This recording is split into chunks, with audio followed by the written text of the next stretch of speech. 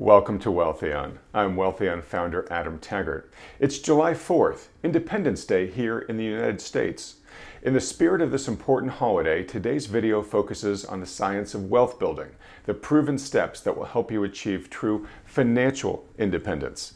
That's defined as the freedom that results when the income from your net worth more than exceeds your expenses. So today I'm bringing my interview with William Danko, best-selling co-author of The Millionaire Next Door, out of the archive. It's one of the most important books ever written on successful wealth building and one of the most practically useful interviews I've yet conducted on Wealthion. Whether you live in the US or not, I wish you all a happy 4th filled with family, friends, and appreciation of the rights and liberties we enjoy to pursue our own individual happiness. To learn how to achieve financial independence in that pursuit, let's listen to Bill Danko. Validity means truth, right? And when we have the convergence of various sources of truth, we had IRS data, we had Census Bureau data, we had paper and pencil questionnaires, we had focus groups, we had all of these various data sets that all converged on the basic truths that we wrote about in the book.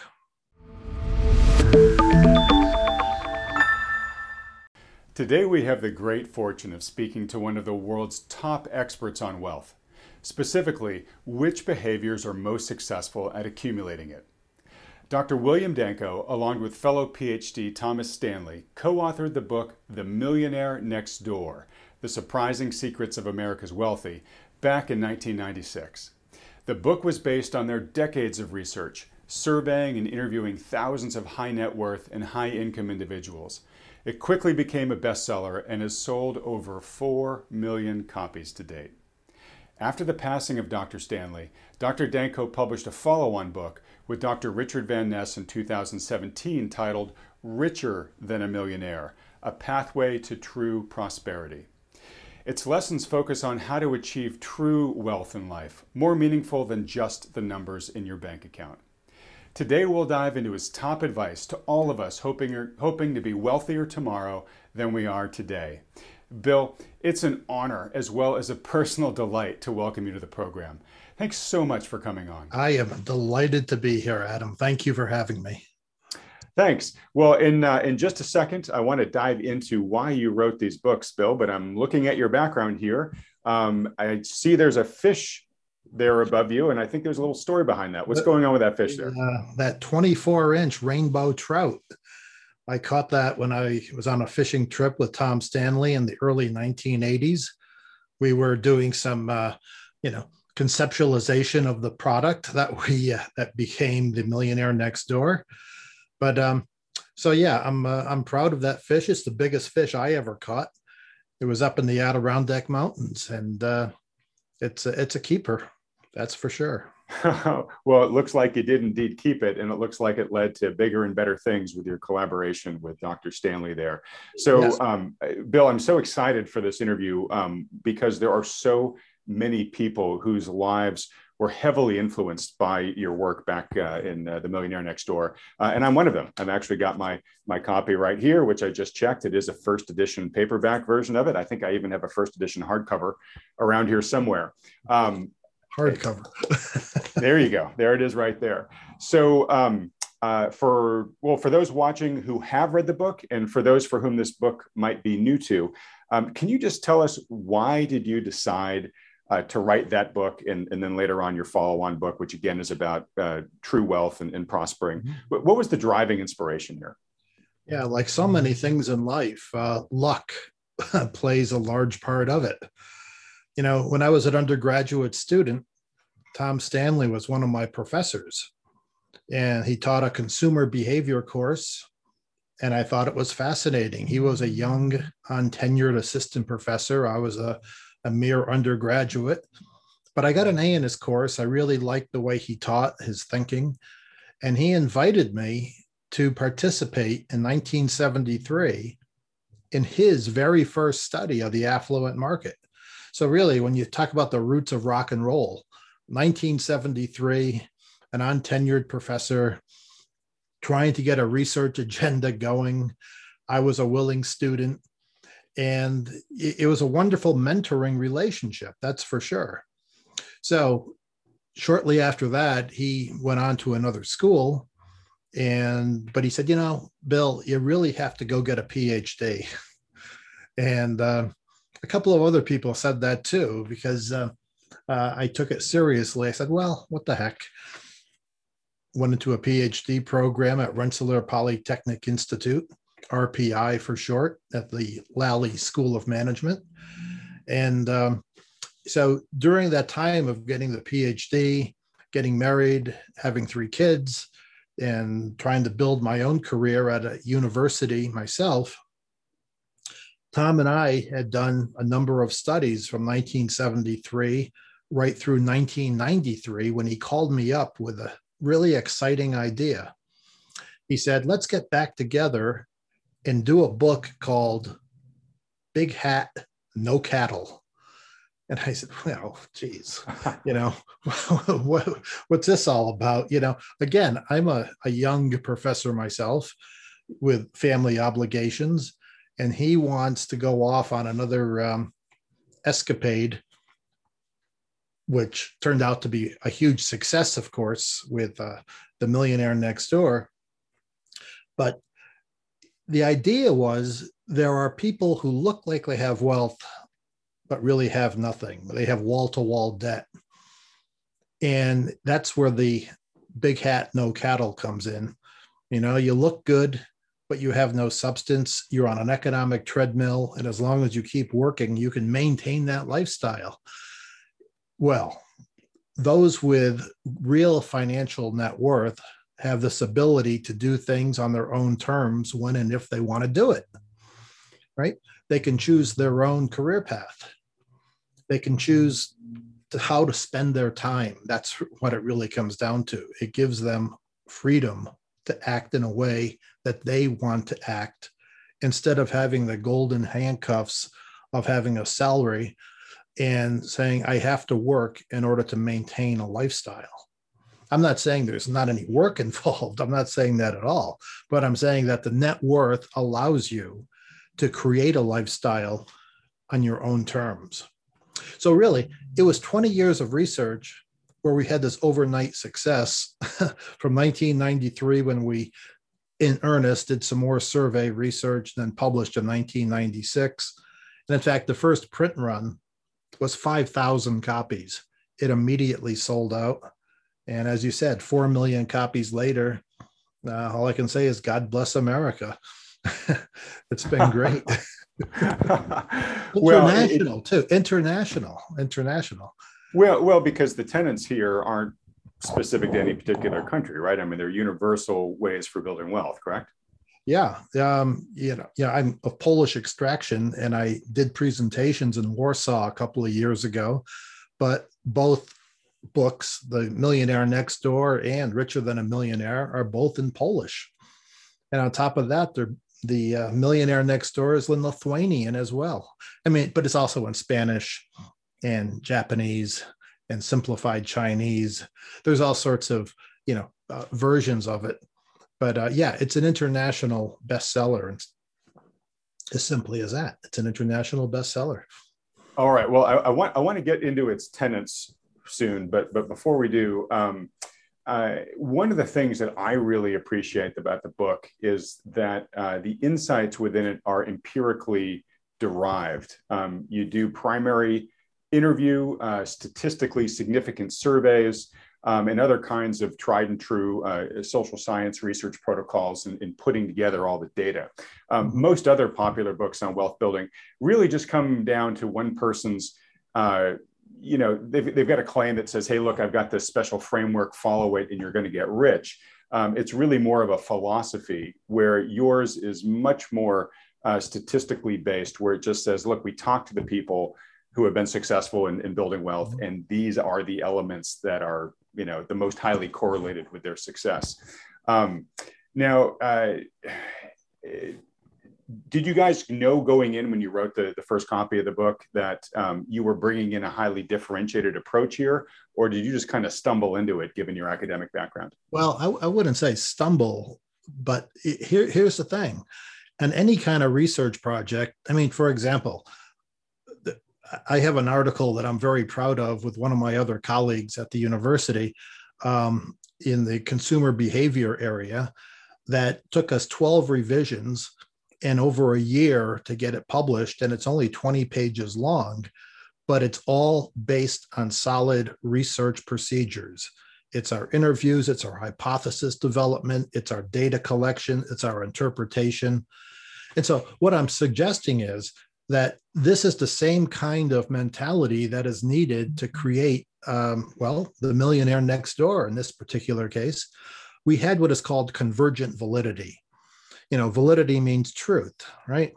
And when we have the convergence of various sources of truth, we had IRS data, we had Census Bureau data, we had paper and pencil questionnaires, we had focus groups, we had all of these various data sets that all converged on the basic truths that we wrote about in the book. Yeah, it's so hard to replicate something like that because it took 20 years, 20 years of research to come up with the final idea of this is where it's all leading. So yeah, it is different than most other books because it has that substantial research background. And look, any kind of research is painful. It really is. I think about my dissertation advisor who told me, he goes, Bill, I really hate to write, but I really like the final product. I get it. That's a good way to say it. Yeah. There's a lot of missteps and misfires until you get it right. Well, that's really the reason why I am so emphatic in recommending this book to people, because it is not opinion. It's not necessarily a trendy way of looking at the world that might be supplanted by the next trend that comes out in the next 5 or 10 years. It really is data, and to refute it, someone's going to have to come back with different data that is more convincing than this. Exactly. That's what when I deal with my critics and I say, well, look, do your own study and let's compare, and that's what it comes down to. I'll bet that shuts a lot of mouths. Yeah, it really does. So look, as I mentioned, so many people were so excited when I told them that you were coming on the program because of what an impact the insights of the book had on them. Let's start with The Millionaire Next Door. We'll then get to your newer book. But for the folks that haven't read The Millionaire Next Door, first a quick little bit of backstory or background to it. One, it was written back in the 90s when $1 million went a lot farther than it did today. And I probably want to ask you about that maybe later on in the conversation, if any of this has changed based upon the devaluation that we've seen in the dollar. But anyways, before we get that wonky, but some of the key kind of revelations of the book were that it sort of broke a lot of conventional assumptions, right? People thought of the traditional millionaire as the trust funder who, drank champagne and caviar for breakfast and drove a Rolls Royce. And your research really revealed that no, in fact, the majority of millionaires were self-made folks who lived a decidedly frugal, one might even say sort of blue collar lifestyle, and really defied the conventional images of success. So you talk in the book about people who become what you refer to as prodigious accumulators of wealth. And if you could you just quickly summarize what are the key findings from the book? If somebody wants to become as wealthy as the millionaire class, what are the behaviors that those people, what behaviors are most likely going to get them there? One of the problems we have in America and Western society in general is how pervasive advertising can be and how influential it can be. And you look at all these beautiful people, in beer commercials or car commercials, and say, my gosh, I want to aspire to be like that. I want to buy what they're buying. One of the things that we know based on the empirical evidence is that for every wealthy person who can actually afford one of those luxury items, the car, the house, the whatever, there are 4 to 5 non-millionaires or non-wealthy people buying the same product because they want to look like a millionaire. See, and this is really critical. So there is a group of people who can really afford to buy their helicopters and private planes and everything else.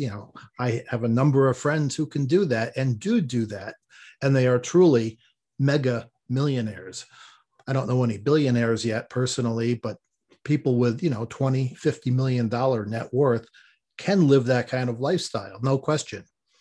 But when you realize and look at what is the median net worth in America today? It's about $120,000 per household. 120,000. That's current data. To be a one percenter, $11 million net worth will get you there. That's the lower end of the threshold to get into the 1% category. And so when you have, say $2 million, you're in the 95th percentile. You're in the top 5%. So when you say, well, a million doesn't go as far as it used to, well, this is true. It's absolutely true. But we still have people stuck in this mindset that they're going to spend their way to wealth. And of course, that's the number one problem that's preventing them from becoming wealthy. They want to create a lifestyle because they want to emulate others in their neighborhood. Right. And Bill, I'm sorry to interrupt because you're taking it exactly where I want you to go. But one thing that is different today versus when you wrote the book has been the explosion of social media. Is social media and the whole influencer lifestyle, is that making this problem even worse? Oh, absolutely. I recently quit Facebook because I saw all my beautiful friends always doing wonderful things. I said, wait a minute, that's not life. Everything is edited. So I do LinkedIn, and that's good. But when we see this, it really is pervasive. Look, I was a marketing professor for 31 years, and I taught students how to extract money from customers. And this is the hot buttons you have to push in order to make them feel that this product is going to make them feel better. I don't want to say this is a confession of saying I wasted 31 years doing things like that, but truly, marketing is a powerful tool, and you can create expectations in the marketplace, and people say, I want to be like that. Well, the millionaire next door says, wait a minute, I want to create a plumbing business. I want to create a whole series of rental units, especially things like storage units, so you don't have this eviction problem that we currently have. And I have some friends in the real estate business who are getting burned right now because rents aren't being paid and the government says you don't have to pay them. Okay. So there are things that are, in fact, one of the appendices in The Millionaire Next Door, I think it's Appendix 3, we have a litany of about 150 job titles of people who, have become very wealthy. And they include things like, landlords. But one of my favorites is a bovine semen distributor.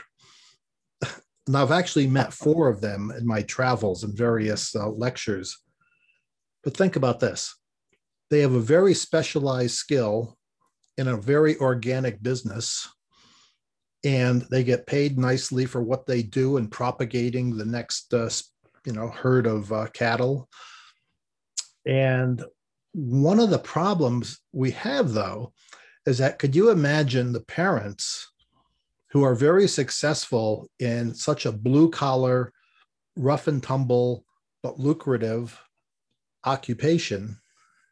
One of the things they're going to do is sit their daughter down at the breakfast table and say, my dear, I want you to go to a private school and hang out with kids who spend a lot of money. Now, they don't say that explicitly, but they're saying, I want something better for my children. And what have you just done?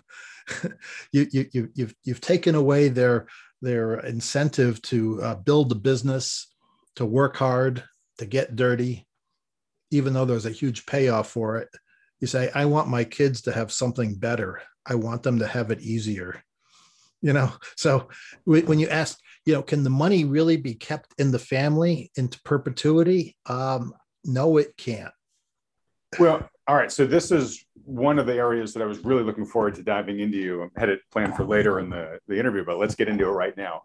So I'm a parent. I've got 2 daughters, teenage daughters. One's about to turn 20. And I think the from our stats, a large chunk of the people who watch these videos here at Wealthy On are people who have families. And I think a big driver, in fact, I just did an informal survey on this on Twitter. A big driver of their desire to build wealth is to be good providers for their families. Right? Yeah. Very natural. Oh, absolutely. And it's, I have 3 kids, 5 grandkids, 1 wife, and it all works out pretty well. But look, Warren Buffett really had a good quote on this about how much you should give your children. He says, give them enough so that they can do anything, but not so much they can do nothing. They can do nothing. I love that quote. Yeah, absolutely. You don't want to abandon the kids, but we read about these stories about the kids who get a sense of privilege, saying, well, I was born on second base and I deserve to be here. It's, well, yeah, we call it born on third and thought you hit a triple, right? Okay, right. Or even more generous on third and thought you hit a triple. But what I love about this, and I'd love just to have you're running it, but your research does show that self-made wealth generally tends to get depleted by the next generation. And it's not necessarily, and please contradict me if I'm wrong, I'm just diving into this because I've said this a lot and I want to make sure I'm saying it correctly. It's not that their kids are necessarily the rich kids of Instagram, who are just spoiled spendthrifts. It's oftentimes a lot of what you just described, which is the successful entrepreneur who had to be, really scrappy and just clawing their way up adversity and building their network of dry cleaners or their plumbing company or whatever, or their bulk semen distributorship. Once they have kids, they say, as a caring parent, naturally might say is, I had it really rough. I don't want you to have it as rough as me. I remember your books that they guide kids to go into sort of safe industries like, become a lawyer or a doctor or an accountant or whatever. And what they do is they deprive their kids, unwittingly in most cases, of building the musculature to be scrappy and to build their way up from adversity and to really, have to belt tighten, with money and be very frugal and whatnot. And so what happens is a lot of these kids just naturally just sort of burn through the money they inherit from their parents over time. And it's because they haven't developed that musculature of financial scrappiness. Am I describing this correctly? Yeah, you really are. It's, look, being hungry is good. It really gets the juices flowing, and you say, what can I do to make a living? I've taught over 10,000 students at the university, and my advice to them would be, follow your dreams, but don't forget to make a living. So it's great to have a job or have a career that doesn't pay anything, but how are you going to live? Which brings us to another issue as to, the cost of education and the student debt that is brought on, and the burdens right out of the gate students have, which makes it less likely they're going to be able to create more wealth. And so what they might be doing is, instead of thinking about, paying down, avoid debt initially. That's number one. So wouldn't that be great? Get your parents and grandparents to pay for your education. Well, you don't have any skin in the game if that's the case. There has to be skin in the game where you say, I have to be able to make a living doing this. And I have to like what I'm doing. I know a lot of students who hated the majors they selected, but they said, this is what my parents said I had to do. When you talk about the safe occupations like attorneys and physicians, I recently had a procedure and my anesthesiologist comes into the room, because he has my chart, and he says, oh, you wrote The Millionaire Next Door. I said, yeah. He goes, you got to talk to my wife. He goes, I make a lot of money, but she spends a lot of money. She spends it, yeah. And that's the last conversation I remembered with him. Then I was asleep. Well, at least he sounds like he was good at his job. Yeah, exactly. I wouldn't have known if I didn't wake up. But anyway, All right. So in your book here, you have these sort of 7 key factors for becoming a prodigious accumulator of wealth. We've talked about a couple of them, so I'm going through them in no real order here. But one of them was they believe that financial independence is more important than displaying a high social status. So that's what we talked about earlier, right? Is they don't get distracted by the marketing engine. They don't feel that they have to accumulate the trappings of wealth, the expensive car, the big McMansion to showcase their wealth, right? So we talked about that. Interestingly, their adult children are more economically self-sufficient, but it sounds like that doesn't necessarily mean that they still have the financial wealth building prowess that their parents did, and feel free to clarify that at all. But I want to get next to, I think what I took away is sort of the biggest one of these 7 from your book, which was they live well below their means. So if you can dive into that, because that really did seem to be sort of a universal success element there. And if you can talk about, are they doing that because they're looking at the numbers and just saying, look, to have more money tomorrow, I need to save more money today? Or are they also, is there an element there of just, hey, a life of less trappings is just a more fulfilling life? Yeah, it really is. Look, one of my Buddhist friends says to have true wealth, you must give up everything. And I think, there's a point to that. But anyway, we don't have to be so extreme in this case. Let's look at the prodigious accumulators and the under accumulators and how they would view this. In fact, we have this illustration of Dr. North and Dr. South. Dr. North, they both are physicians who make, a large amount of money. But Dr. North has a significantly greater net worth than Dr. South. Now, what is the difference between the two? They're both highly trained and educated, but when it comes to buying a car, for example, Dr. North says, yeah, I like luxury cars, but I'll buy a 5-year-old Mercedes that's not fully depreciated, but highly depreciated. A good chunk of it, yeah. Yeah, and I'll let somebody give me the gift of early depreciation. Okay, so he still has a luxury car that you can bring into a supermarket parking lot and not get all bent out of shape when you get dinged by a shopping cart, right? Dr. South, on the other hand, like every other year or every year, takes time off from his practice and shops around for the next luxury car because he loves that new car smell and he just loves to have something new. Well, somebody who's going to buy his used car is going to get the depreciation, right? But what he is doing is being a spendthrift, thinking that having this luxury is, well, I deserve it because I see death and dying on a daily basis. And therefore I'm going to just spend. Well, living below your means is really critical. And that's how when you become this prodigious accumulator, it's not because, you're neurotic about it. You're saying, wait a minute, I need a car. I like good cars. A 5-year-old Mercedes is perfectly fine. I used to drive a Mercedes. I drive a Subaru now, and I love it. It's great in the snow. I could put my chainsaw in the back.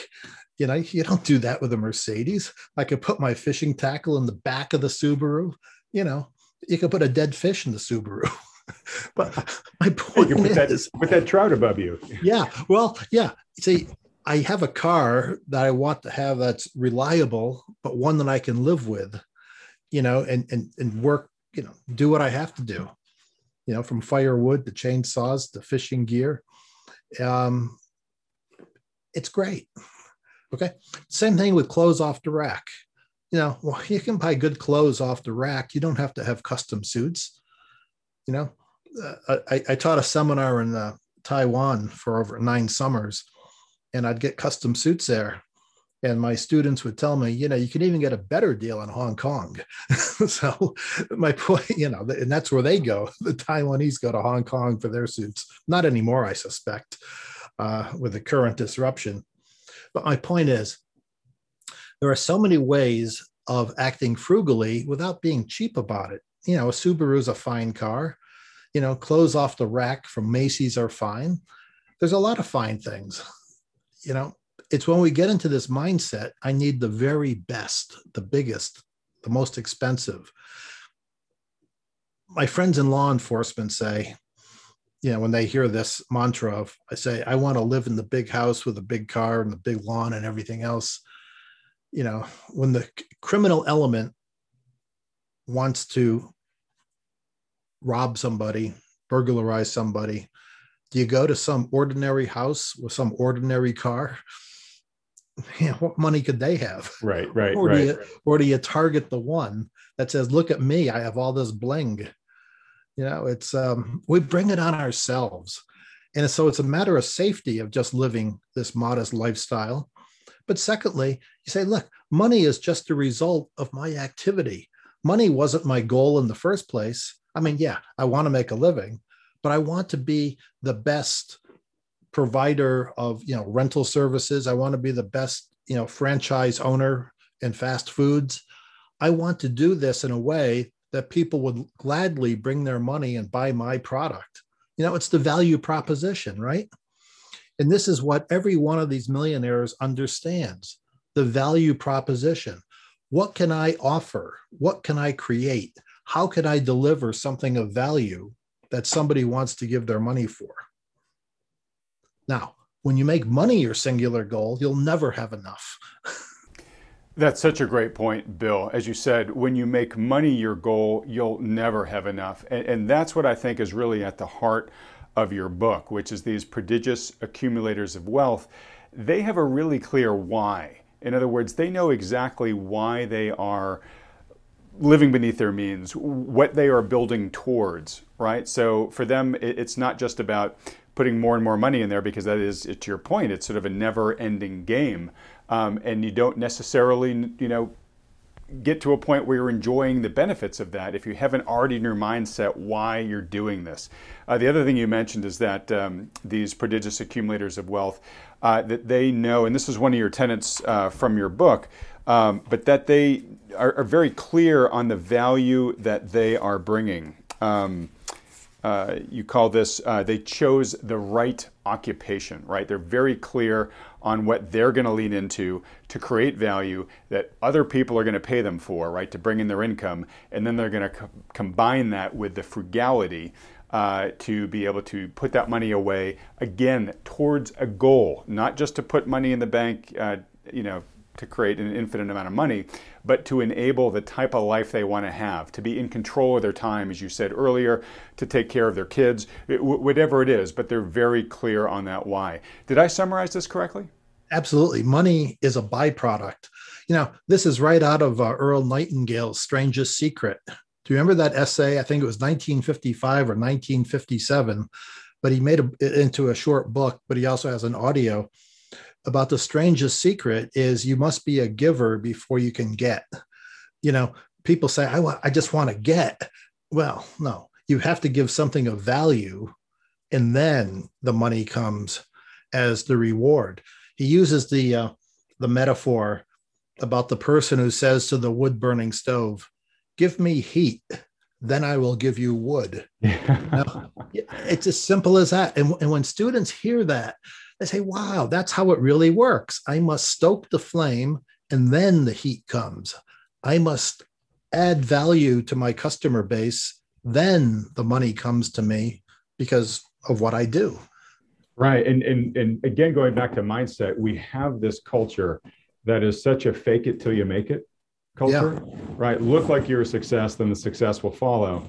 And it's completely enabled both by social media that we've already talked about, but also by the financial industry, right? By the moment you turn 18, I mean, the credit card companies, the banks, they cannot fall over themselves fast enough to lend you money, right? And encourage you to spend it on the stuff that makes you feel good. Take the big trip, buy the big car, et cetera. So the reason why I keep underscoring this mindset is to really be successful here, you really have to buck the societal herd. Is that really what it comes down to? Yeah. This read recently in the Wall Street Journal that some very wealthy people are putting up their portfolios as collateral to get these 1 or 2% loans at their bank. So they're taking on a lot of debt, but they have the collateral now with their portfolio.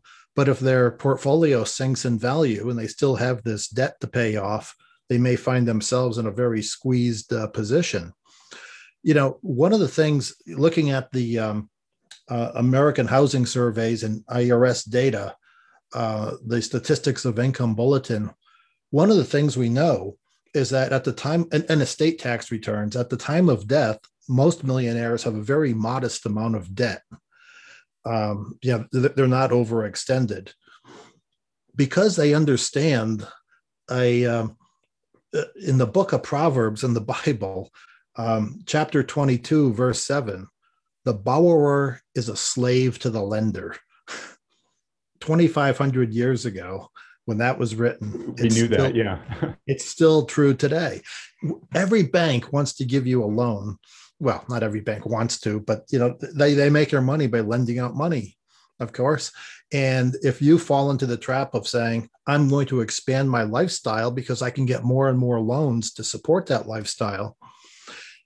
In 1985, the Nobel laureate in economics, Franco Modigliani, won his prize for the life cycle of money. And in effect, what his life cycle of money is, when you're young, you work for money. And when you're old, money works for you. Now, I don't know if that deserves a Nobel Prize, but it certainly is the way I've lived, and knowing that's the way it works with the time value of money. If when you're young, you can make the money, create this, what we call self-imposed economic scarcity. That's right between your ears. Self-imposed economic scarcity.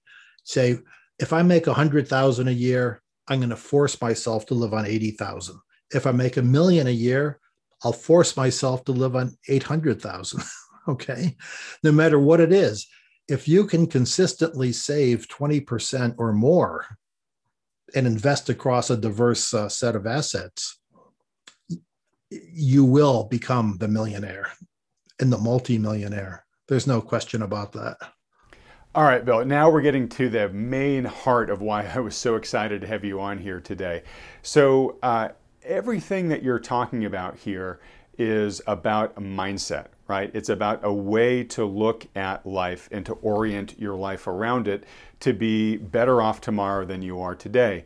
But these tenets of wealth that you're talking about and this mindset around it, they are not taught in our educational system. And you know this well because you've spent a lot of your career in education. So I look at this and it's just so frustrating to me because so many of the tenets we're talking about, as you've said, they are timeless. If you look at the data, it's pretty clear, that these are the success factors. And yet school, which the number one reason why we all go to school and get an education is because we think it's going to set us up to succeed, to hit our life goals. It completely fails us in teaching us these tenets and this mindset. And to me, that's just so incredibly frustrating and just feels so wrong. I'm curious, what are your thoughts on the topic? Yeah. Are you as enraged as I am? I'm sure I viewers are. Well, I have direct control. I say direct control. I have regular contact with my 5 grandchildren who age from age 10 to 15. And I introduce these concepts to them. And I think so far, so good. They don't hang out at the shopping centers. I bring them to the Adirondack Mountains a lot, saying, we're going to enjoy nature. And these are the kind of things that I want them to value, not the fact that you have to buy something, or not about things. Okay. Look, and maybe the reason that I have this perspective, my father died when he was 38 and I was 5 years old. And I saw how my mother, struggled to keep a family together, and she did. And my father had a 10th grade education. My mother was a high school graduate. But one of the things my mother told me, Bill, stay in school. I took her literally, right through the PhD program and then become a professor. And it was great. But that one piece of advice of saying, stay in school. So in this case, it paid off. That's for sure. Can I use the educational skills, the statistics and the computer applications and research methods, to further my career? But quite frankly, not to put a specific date on this particular episode, but in today's Wall Street Journal, there's an interesting study about how Blacks in college education have fallen behind because, they looked at 2 10-year periods, and whites, the more education, the better off they are.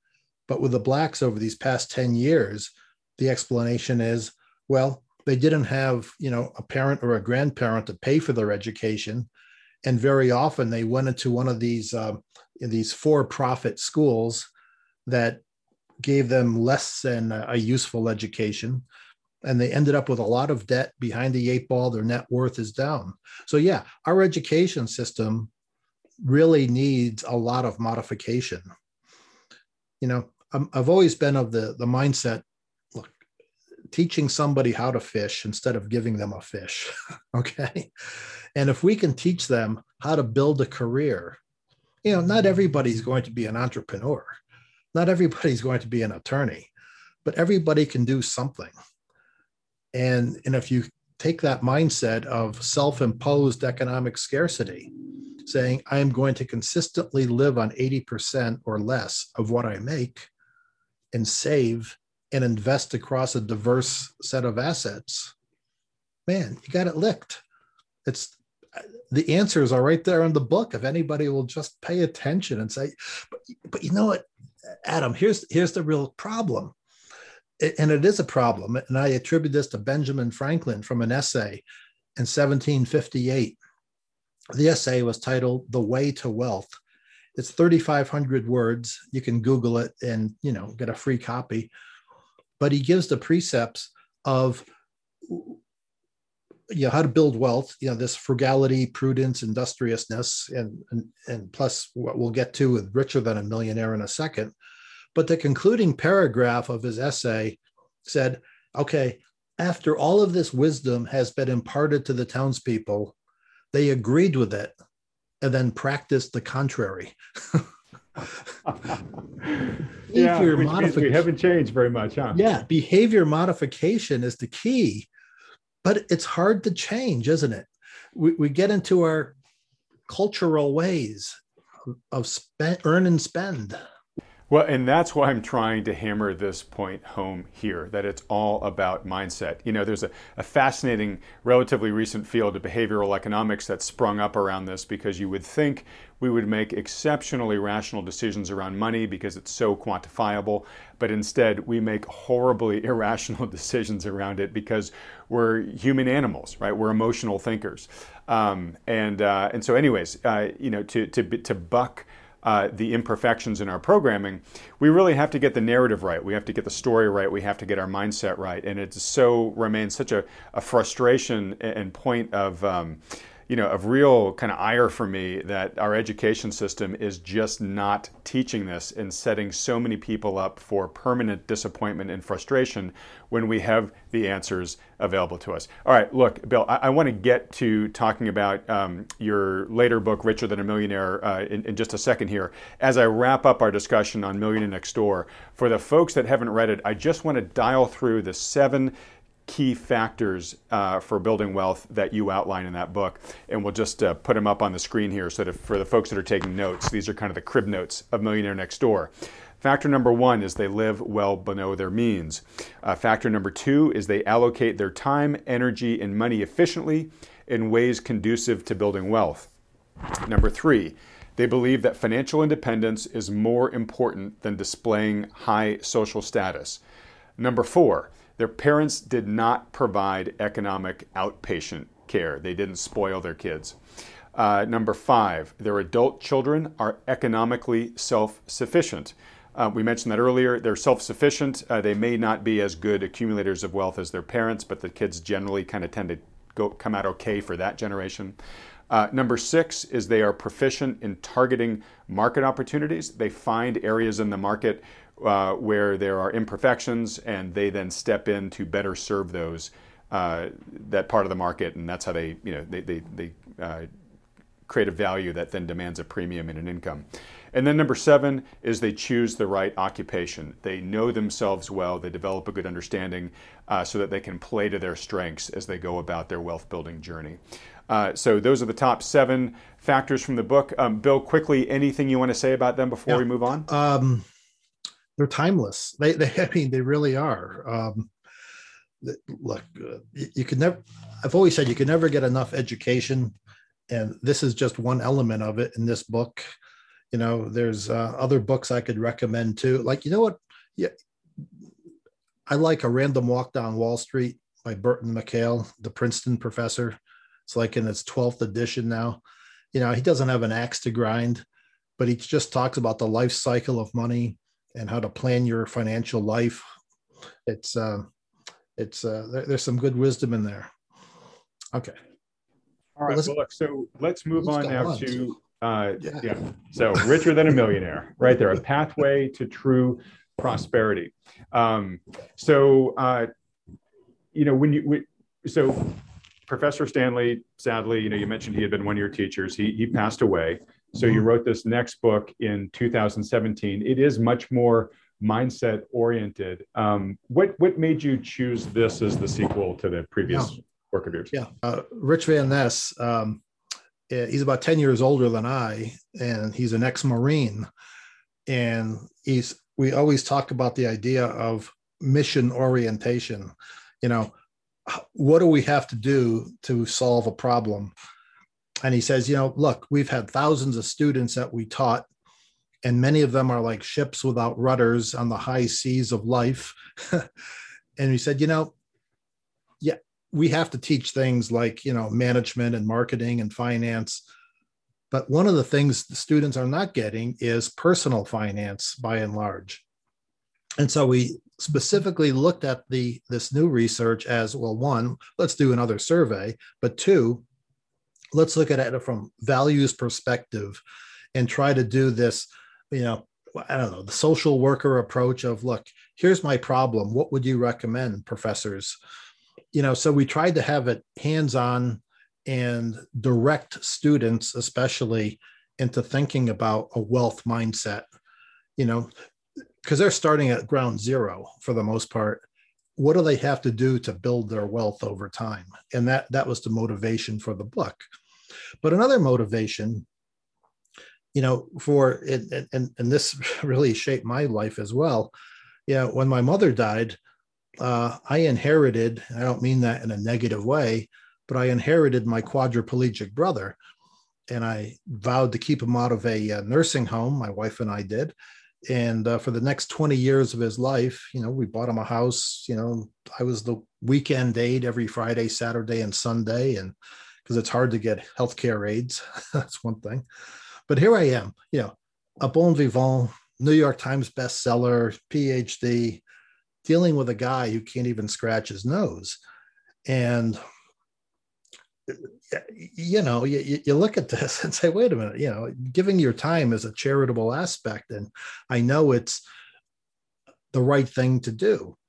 Well, with this idea with Benjamin Franklin in that Way to Wealth essay, he says, being industrious, frugal, focused, enduring pain to achieve your goals. He says it's all blasted without a blessing from heaven. And therefore, ask that blessing humbly and be charitable to those who are in need of your abilities and your money. Well, let's test this. How are people reacting with their money? If they're not spending it on themselves and they know it's a bad idea to give it to their children because they're going to create an artificial lifestyle, and you don't want to die with a huge estate tax, what do? Maybe you become charitable. Buffett certainly has taken that pledge, and a number of other very wealthy people have publicly taken that pledge, right? Okay. So what about this idea of charity in terms of, how much time you donate to a charity and how much money you donate to the charity? Well, coupled with another construct from the psychology literature, Professor Ed Diener, who just died earlier this year, a psychology professor, created something called the subjective well-being framework, SWB.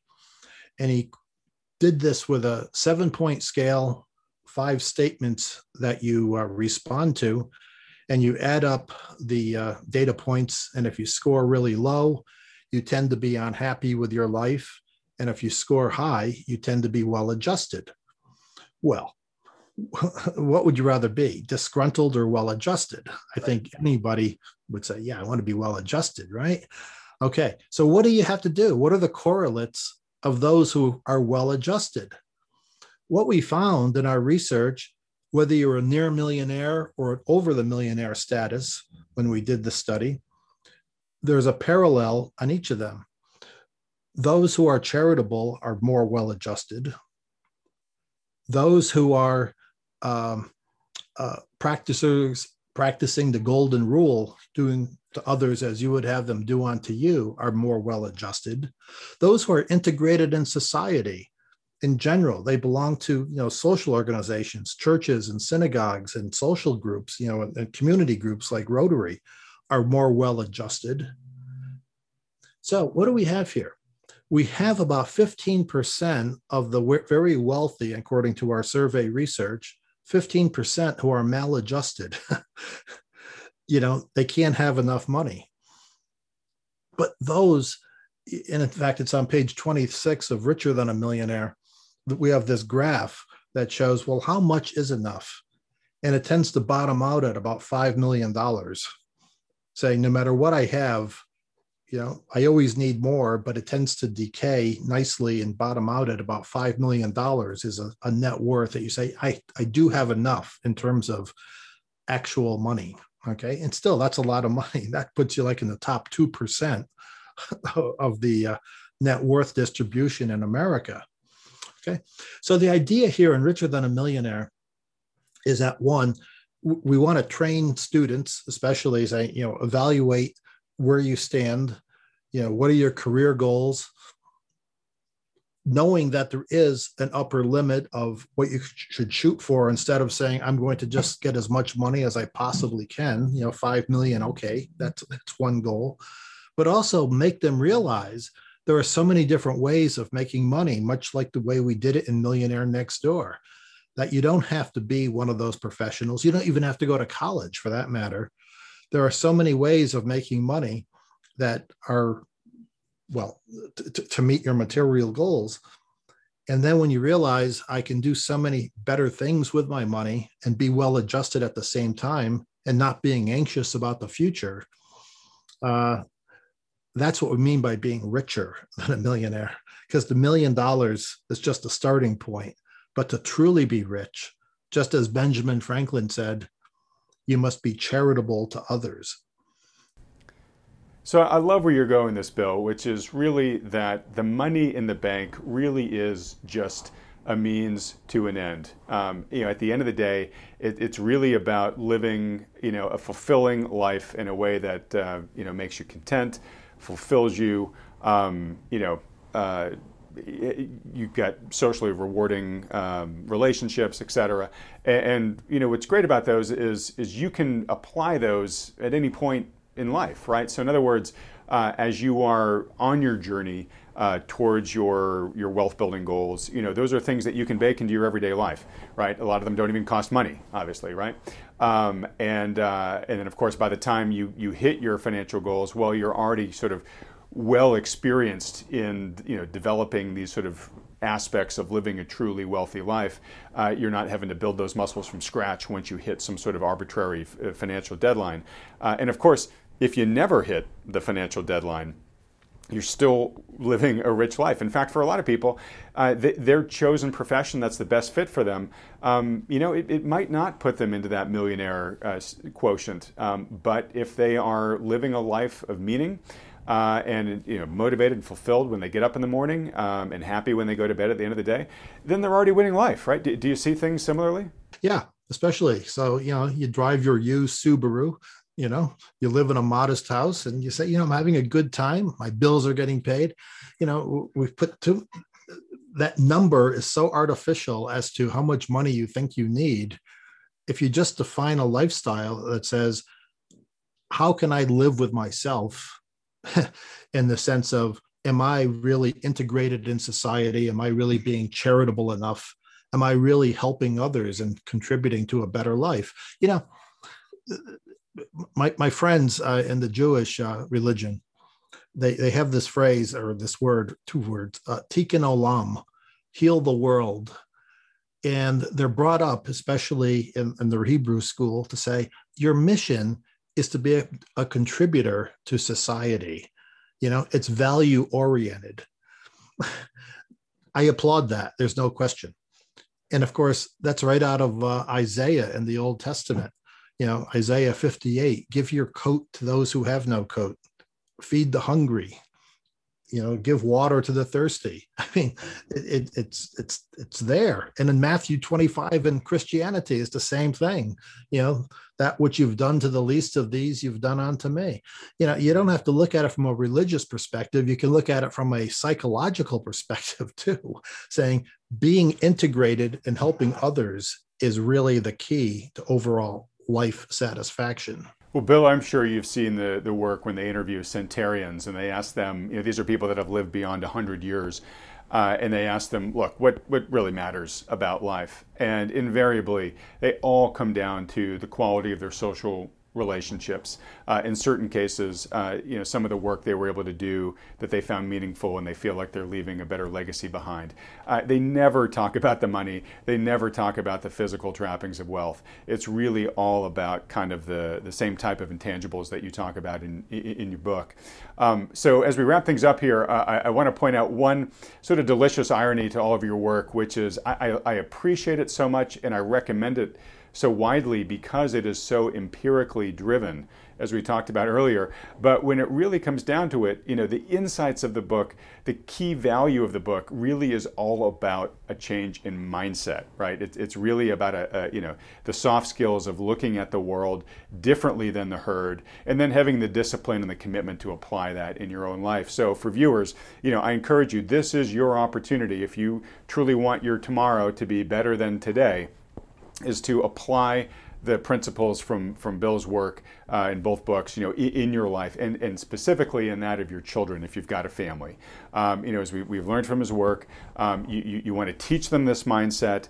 You don't want to spoon feed them. You don't want to, you know, that you need to let them struggle. You don't want to provide that economic outpatient care. They've got to, you know, get out there and learn the lessons themselves. But of course, you want to be there to support them emotionally along the way and step in at certain times where you can help.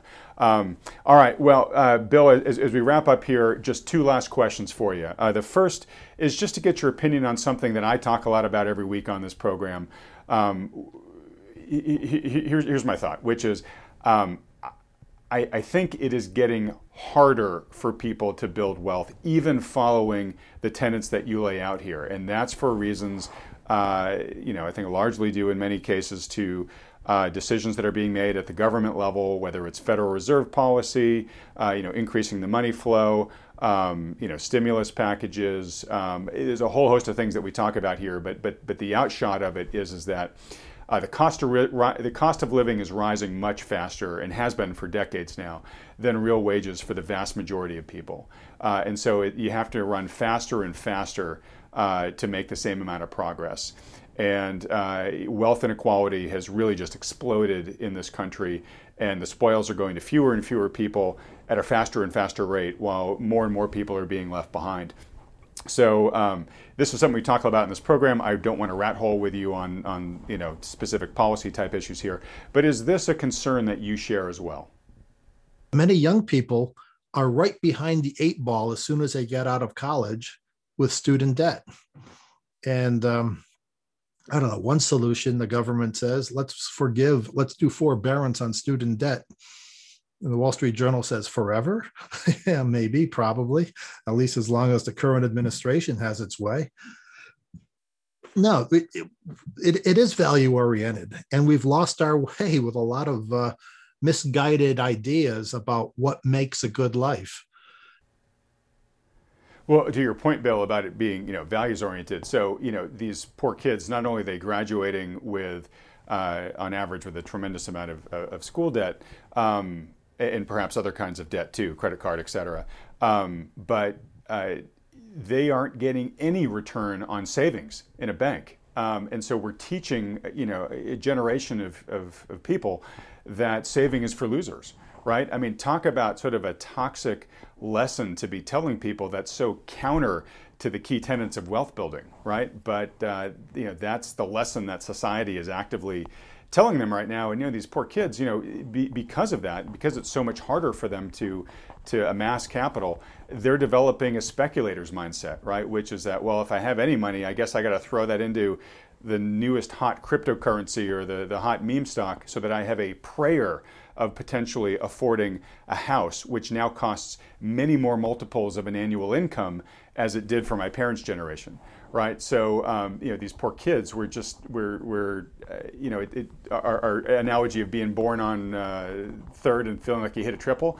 I think these kids are sitting there in the dugout and they feel like they've already, got two strikes on them when they're stepping up to swing for the first time. Do you think the same thing? Wait, now here's the irony.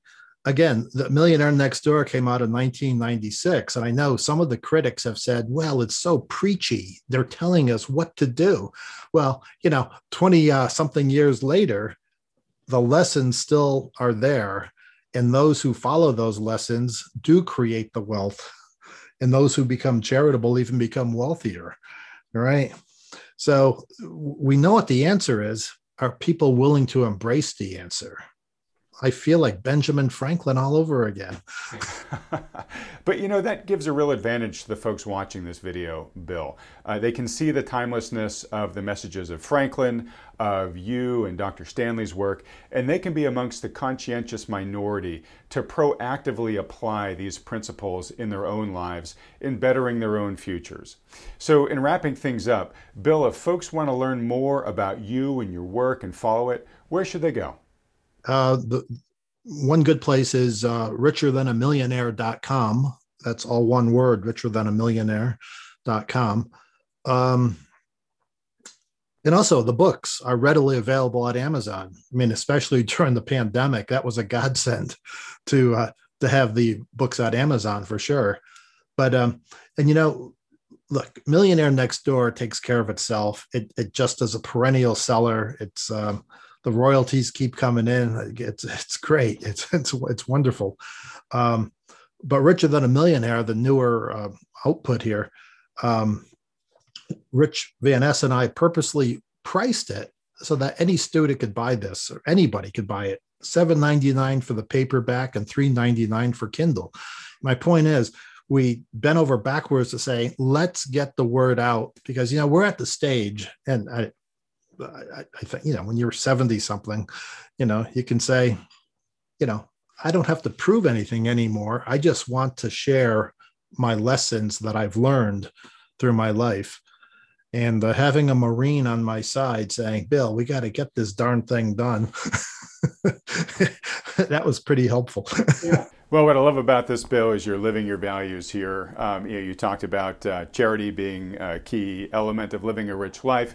Here at pricing the book at was it $7.99 for the paperback and $3.99 for the Kindle. You're practically giving it away. So you're practicing charity and getting these insights out into the world.